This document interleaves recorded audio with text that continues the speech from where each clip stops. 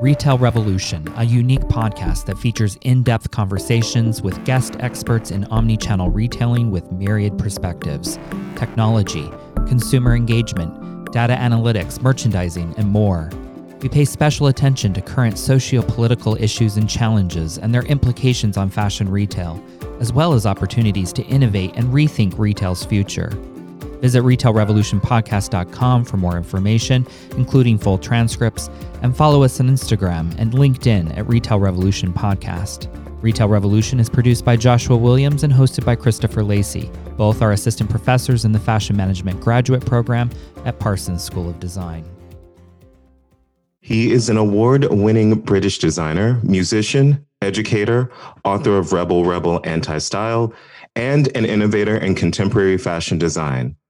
He is a member of the Council of Fashion Designers of America, a CFDA Education Committee member, and was the stylist for the 2016 CFDA Awards. He is program director of Parsons MPS Fashion Management Program, and I'm extremely happy to say he is a friend of mine. Welcome to the show, Keenan Dufty. Hey, Christopher. Wow, after that build-up, I think I should just go home now. And the thing is I didn't even say everything you do. So that gets to be the first thing we talk about, which is you've had an amazing career. And when I say that you're my friend, for all the listeners, like really one of the best things about friendships is when you learn things from people. And this guy's done so much. I feel like I learned something whenever we speak. So Keenan, tell us about you. Well, first of all, that is absolutely mutual. I've learned so much from you, Chris, in the last couple of years as well. And so, the level of respect goes absolutely both ways. So thank you for saying that. Yeah, I mean, I'm from England originally, from the UK. And I grew up in the north of England in a town called Doncaster, which, as we're sort of thinking about retail, Doncaster is really a coal mining town, or it was. It's a market town, not a lot of fashion. I mean, all the usual suspects in terms of fashion retail, so Topshop and the like, but nothing at that time super distinctive, and certainly not for, teenagers that were kind of interested in the subcultures of the time. So, I kind of grew up in this town that was a little bit of an island in terms of its relation to popular culture. And so I spent a lot of time going to other local cities like Leeds and Sheffield and Manchester, which had really great nightclubs, really great music scenes, and a lot of really cool independent boutiques. And that was part of what really got me interested in style, in image, was that era. And, I'm an only child. My mum and dad left school when they were teenagers, and my dad worked in a coal mine right after school, and then he was conscripted into the army. My mum worked in the explosives factory for the coal mine. So they were teenagers. They left school and kind of did these jobs that were locally available. And then, as I said, my dad was conscripted into the army. So he went off and was stationed in Libya for a while, which was a life-changing experience for him. And it was actually in a movie. The army were asked to help to stage a movie called Black Tent. And my dad said that was the best 3 weeks of his army life. So sort of post that, he came back to England and met my mum, and they became young entrepreneurs and opened hairdressing businesses. And pretty much everything I've learned in terms of creativity and commerce really come from my mum and dad. Wow. Now this explains why your hair is always styled so well. My mum was dyeing my hair from a young age, so I was kind of the experiment again. No, they're super cool because they would allow me to actually be very expressive as a teenager. When punk happened, I was kind of making my own punk rock clothes. My mum would cut my hair to kind of look like Johnny Rotten, and they were very open and they were very tolerant, I guess. They would let me go to gigs. I was 13, 14 years old, and they would let me go off with my friends to go and see Susie and the Banshees or The Clash or whoever. And, they were very tolerant. And then when New Romantics kind of happened and I started wearing makeup and dyeing my hair, orange and tottering around on platform shoes, they're also very tolerant of that, which I can't say the rest of Doncaster was. But, that was a kind of big lesson for me. I didn't appreciate it at the time, but I really do now. That, some parents really allow their kids to have the expression of their creative spirit. And I think it's very, very important. You took us to the past of where your creativity really began and that acceptance of it. When we talk about the new century of fashion, one of the things we really can pull from it is the emergence of musicians and celebrities becoming designers, right? And how that's taken off. It's kind of a norm for us that there might be this musician who also goes into the fashion industry, or, you know, anyone who's a creative moving into this space. But for you, you were a musician and you really leaned into your craft of fashion design. So how did that work? How did the music influence the design, or did it? Well, when I was a kid, I used to watch a TV show that was in England in the 70s. There were only two channels. There was the BBC and there was ITV. Actually, there were three. There was BBC Two as well, which was kind of like a very limited arts channel. But the main BBC channel had a show called Top of the Pops. And every week at 7 p.m. on Thursday night, they would show the chart countdown. And they would have bands like, when I was a kid, it was The Sweet, it was Roxy Music, Cockney Rebel, La Belle, Suzi Quatro, and of course Bowie. So there was that. And then there was also stuff like, you know, movies like The Who's Tommy, with amazing, iconic performers like Tina Turner, for example, was the Acid Queen, and Elton John and others. And movies like Clockwork Orange showed me was, you know, musicians don't follow fashion, they create style. They're kind of against fashion, they're anti-fashion. So that was really what indoctrinated me into being interested in image. I would see these people on TV and they looked like they came from outer space. They looked so glamorous and unattainable in a way. You didn't realize that Bowie, his friend, was doing his hair and his wife was making the clothes in their little apartment. You thought that those clothes were these fabulous creations that came from another world. So that was really an inspiration for me. But the turning point was when punk happened, because what punk did was it said, you can do it all yourself. You can take your flared trousers and cut them down and duct tape the side. You don't need to learn how to sew. You can just put duct tape down the side of the pants to make them into skinny jeans. And you can wear a trash bag as a t-shirt. You don't have to know how to do anything. You don't have to know how to play a guitar, which is perfect. I still don't know how to play guitar. I took my acoustic guitar and painted it black, of course, learned a bar chord, and away I went. You know, it gave permission to do anything without having to go through the rigors of the training for it, but do it with passion and energy. I think that's a very important lesson for young people that are endeavoring in a creative life always, is that you need to engage that creativity and that passion together. That energy can be more important and can create a better outcome than actually the technique. Learning the technique sometimes gets in the way, because when you know how to do things, you can be too scared to try. That comes with age. You know, the older you get, the more you know, you become more risk averse in the creative process. Yeah, actually, in the world of business, one of the things we say about that is you become so good at what you do that it's this analysis paralysis, where all the information you've taken in and all the information that you use keeps you from innovating and being something new. Yeah, sure. And I think when we look out at the industry of fashion, and we're talking about things like coloring outside of the lines and it not needing to be so structured.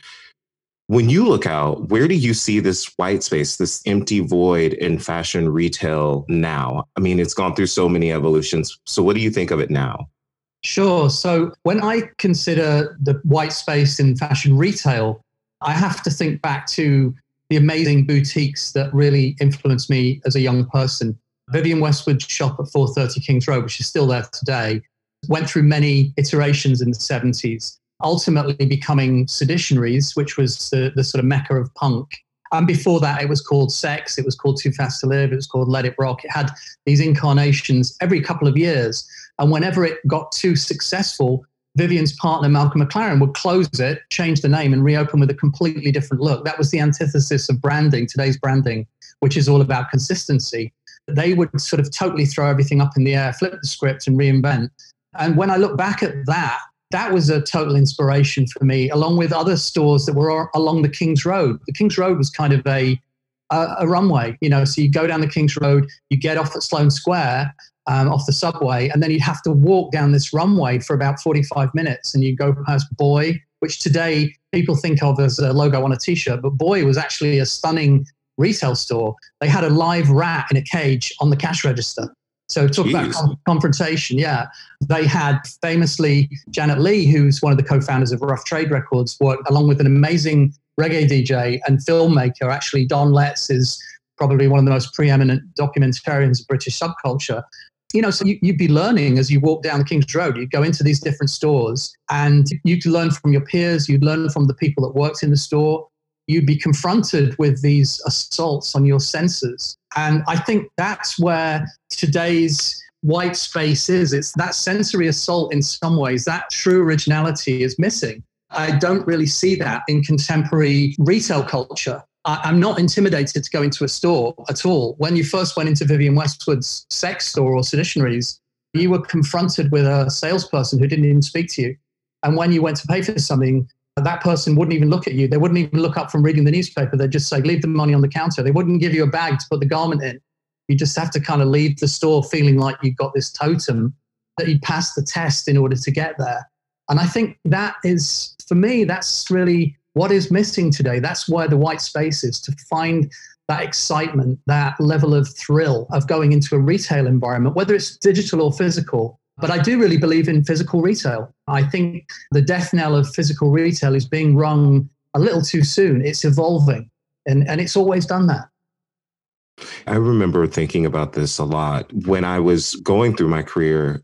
I was more into boutiques because of how it felt. I always got to experience the story of the brand through their lens and how they thought we as a customer should interact with it. The issue for me was I could never shop in multi-vendor atmospheres. So those big department stores, for me, it didn't work because I was like, I don't know what the story is, and I'm not engaging with anything except product.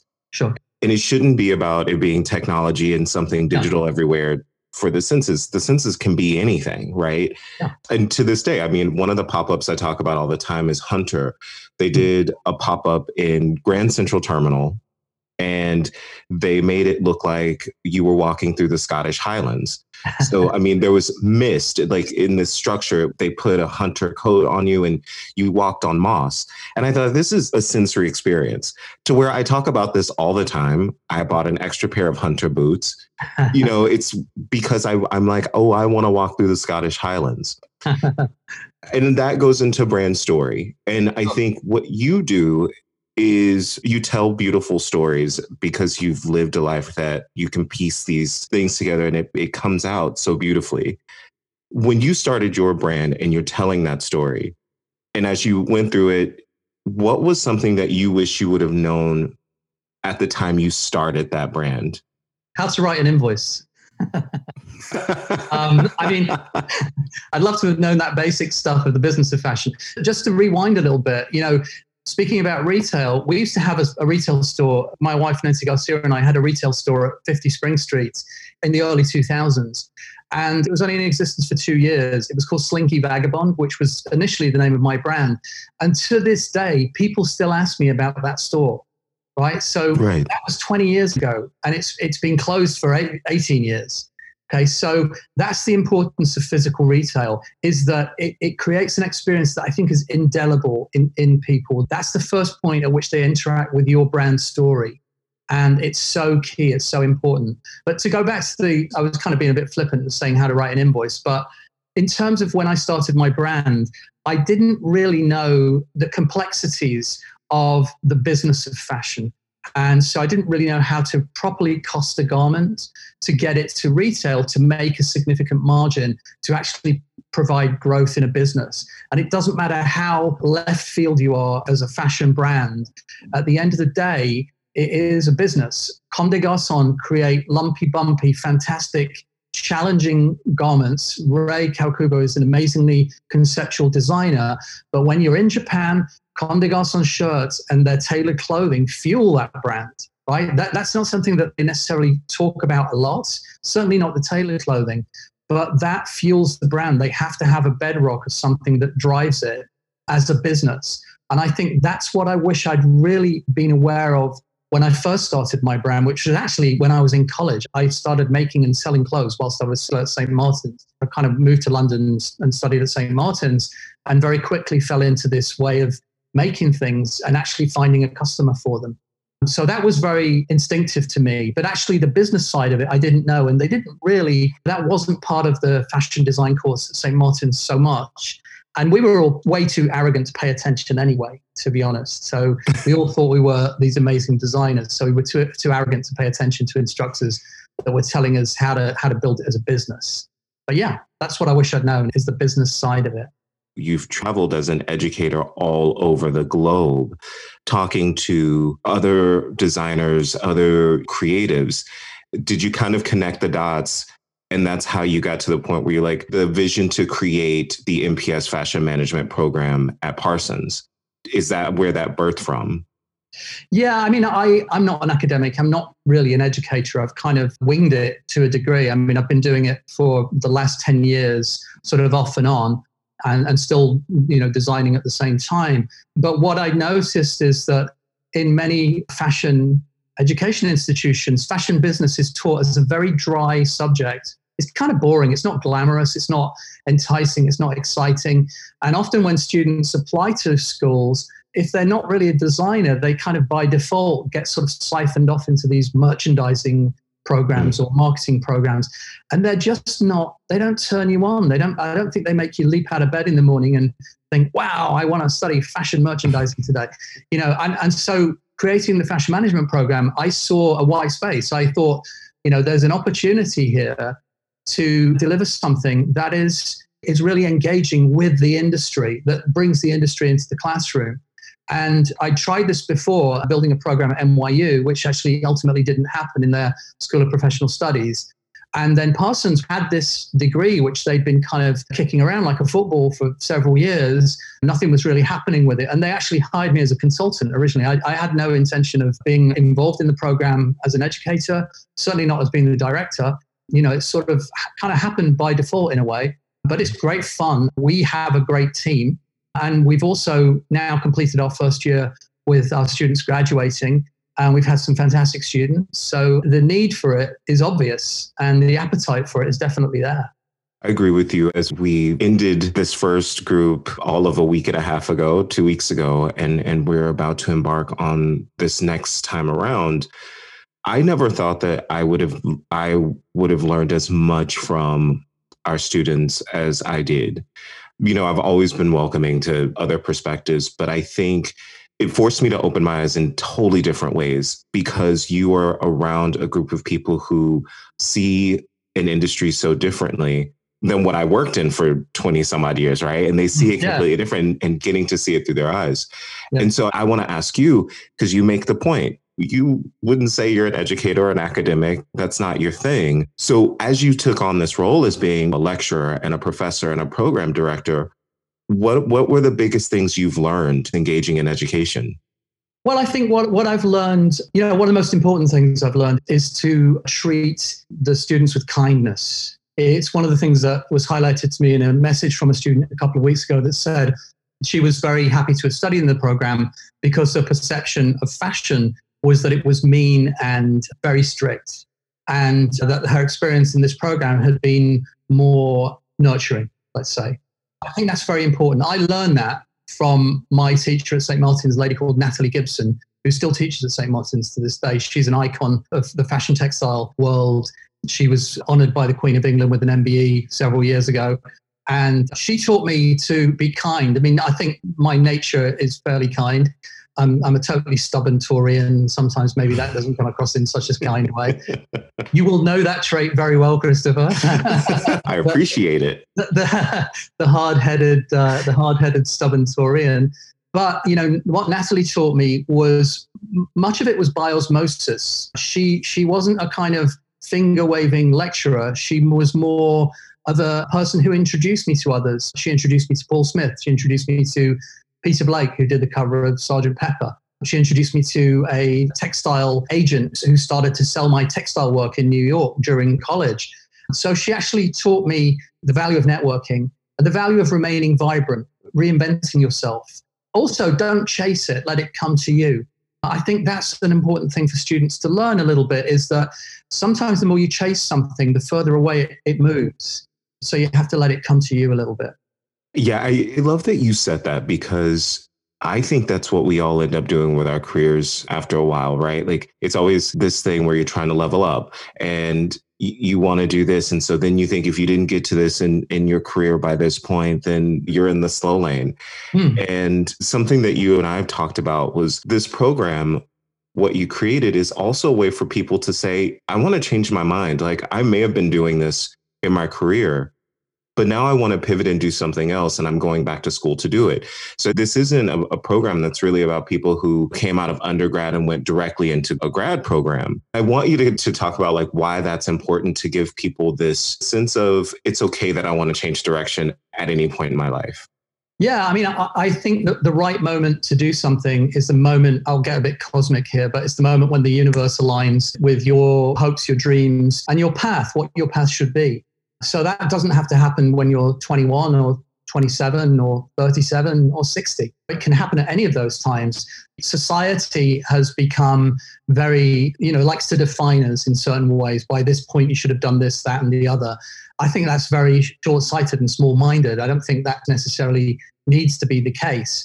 Fashion is an ever-evolving business. Unfortunately, for some people, they don't like that. They want consistency, but fashion is rarely consistent. Brands chase consistency as a sort of benchmark for success. But I think reinvention is very important. So for students that are coming into our program with a different skill set from a different practice, they actually bring a different mindset. They bring a different way of looking at this industry. And that's very, very healthy. For students that are in the program that have a startup, we built this program to kind of serve those two needs for folks that want to either evolve their career in the industry or others that may want to change lanes or want to come into the industry. And then aside from that, students that have a startup that they want to build and launch. And I think there's never a right time or a wrong time to do any of this. It's when it really aligns for you. That's the right moment for sure. I think that's one of the best messages anyone can receive. And sometimes you hear it later in life when you really get it. And I think it's even more pressured now, right? This idea of where we should be and what we should be creating or what we should be doing, because it seems like it's imperative for you to be successful. Because if you're not, I mean, we're looking at economies where you do see the separation of those who are wealthy and those who are not. And that ground of being in the middle class gets eroded away. So now you have even more pressure to be successful, right? Because there doesn't seem to be a space for those who are in that in between anymore. You're either doing really well, or you're not. Yeah.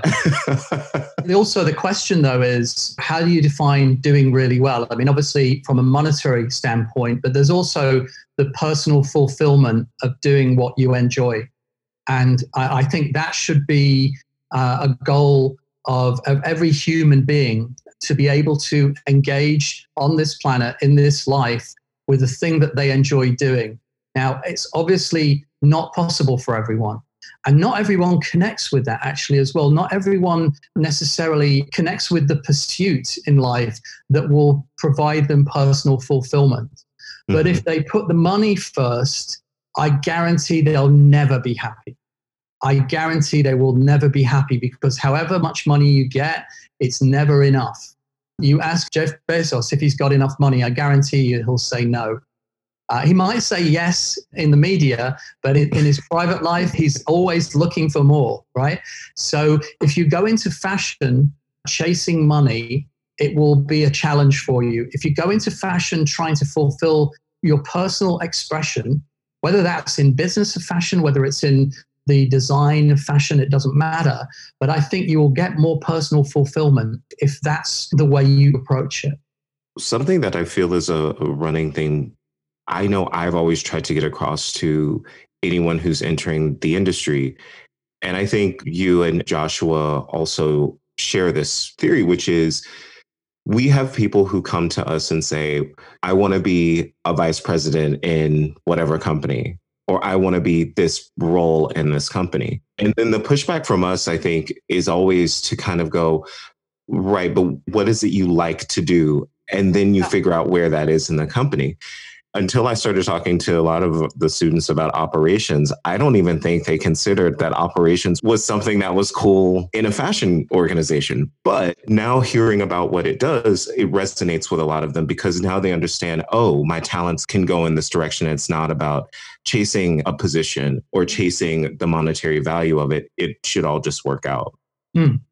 And I think another important question is, okay, you want to be the president of a corporation. Why?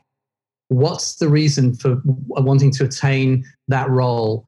Other than the status that it brings, other than the financial revenue that it brings, what are you going to do to execute change in that space when you're in that position of power?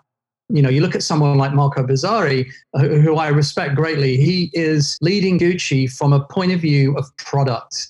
He understands the storytelling. He understands that Gucci will do things that may not be necessarily broadly understood. But as a CEO, he is willing to hold the reins, but also to allow for the space for that evolution to happen. And I think that's a very important message for anyone that wants to attain a level of influence in the industry, is that the balance of creativity and commerce, there has to be some balance. It can't be all about the creativity, because then you get a designer who's designing stuff that doesn't connect with an end consumer. And it can't be all about the business, because then it's probably going to be very backward looking. So right. I think, that sort of is a nice kind of clash, I think, between those two worlds, which is creativity and commerce. When the clash happens in a positive way, you get a really great outcome for everyone, for the consumer, for the brand itself, for the business of the brand, for the employees of the brand. That's when it's really successful. Keenan, what would you like to see happen in the fashion industry in the next 5 years? That's an excellent question. I would love to see the rebirth of really interesting small-scale physical retail stores, to be honest with you. Mm-hmm. I would love to see that storytelling come back. I think, unfortunately, what happened is real estate took over the fashion industry. What I mean by that is that real estate became so expensive in metropolitan locations, whether you're in London, Shanghai, Tokyo, New York, LA, wherever. It became so expensive that a small brand couldn't afford to open a retail store. And for me, that was always a goal when I was a young student at St. Martin's. Myself and all of my contemporaries, we talked about having a shop. We would always say, I want to open a shop. I want to open a shop. And it was really, we didn't understand, but that was the way we could tell our story in the fullest capacity. I would love to see that come back. And one of the positive outcomes of this pandemic maybe will be a more attainable retail platform within central metropolitan locations. Because ultimately, that's where the consumer flocks to, is to cities. I could go back to Doncaster and open a little retail store, but there wouldn't necessarily be enough people in the local community to support that. Mm-hmm. As a truly as a going concern. Going back to my mum and dad, they were very smart because they opened hairdressing shops in a very small coal mining village. There was no competition. They saw a white space. They saw a community that wanted to get their hair done every Friday night because the weekend was coming around. And, they capitalized on that and monetized it at a time when there were very few other businesses doing that. And that idea has always left an indelible mark on me, to understand, to find that opportunity and to step into it in an honest way, going into it with an idea that you have that you think really going to resonate with the end consumer. Love that you said that. I think one of the things I'd love to say is that brick and mortar retail, it's not dying. And we heard that for so long. And to your point, I actually think your future is exactly dead on, because with the results of COVID-19, somebody wanting to shop in large format stores, it's definitely different. Do you really want to have to shop around 2,000 plus other people who enter that 2,000 people an hour? That's pretty big. When you think about a smaller format, it's curated. It seems like it's curated and designed for your personality.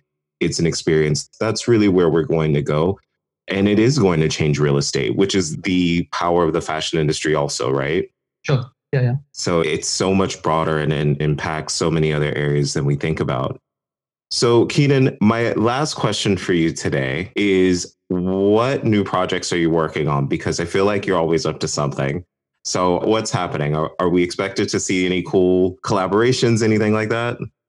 So what I've learned, I have a big mouth and I love talking about things. And what I've learned, especially in the last decade, is not to talk about stuff until it's to fruition. Because in fashion, so many endeavors that you engage in, don't actually happen. I mean, I've done tons of things, but there are tons of things that I've done along the way that never came to fruition, that never happened. I've been working with a very good friend of mine who's based in Florence, actually between Prato and Florence in Italy, to develop a collection that will be delivered in drops. And it's got a very specific theme to it.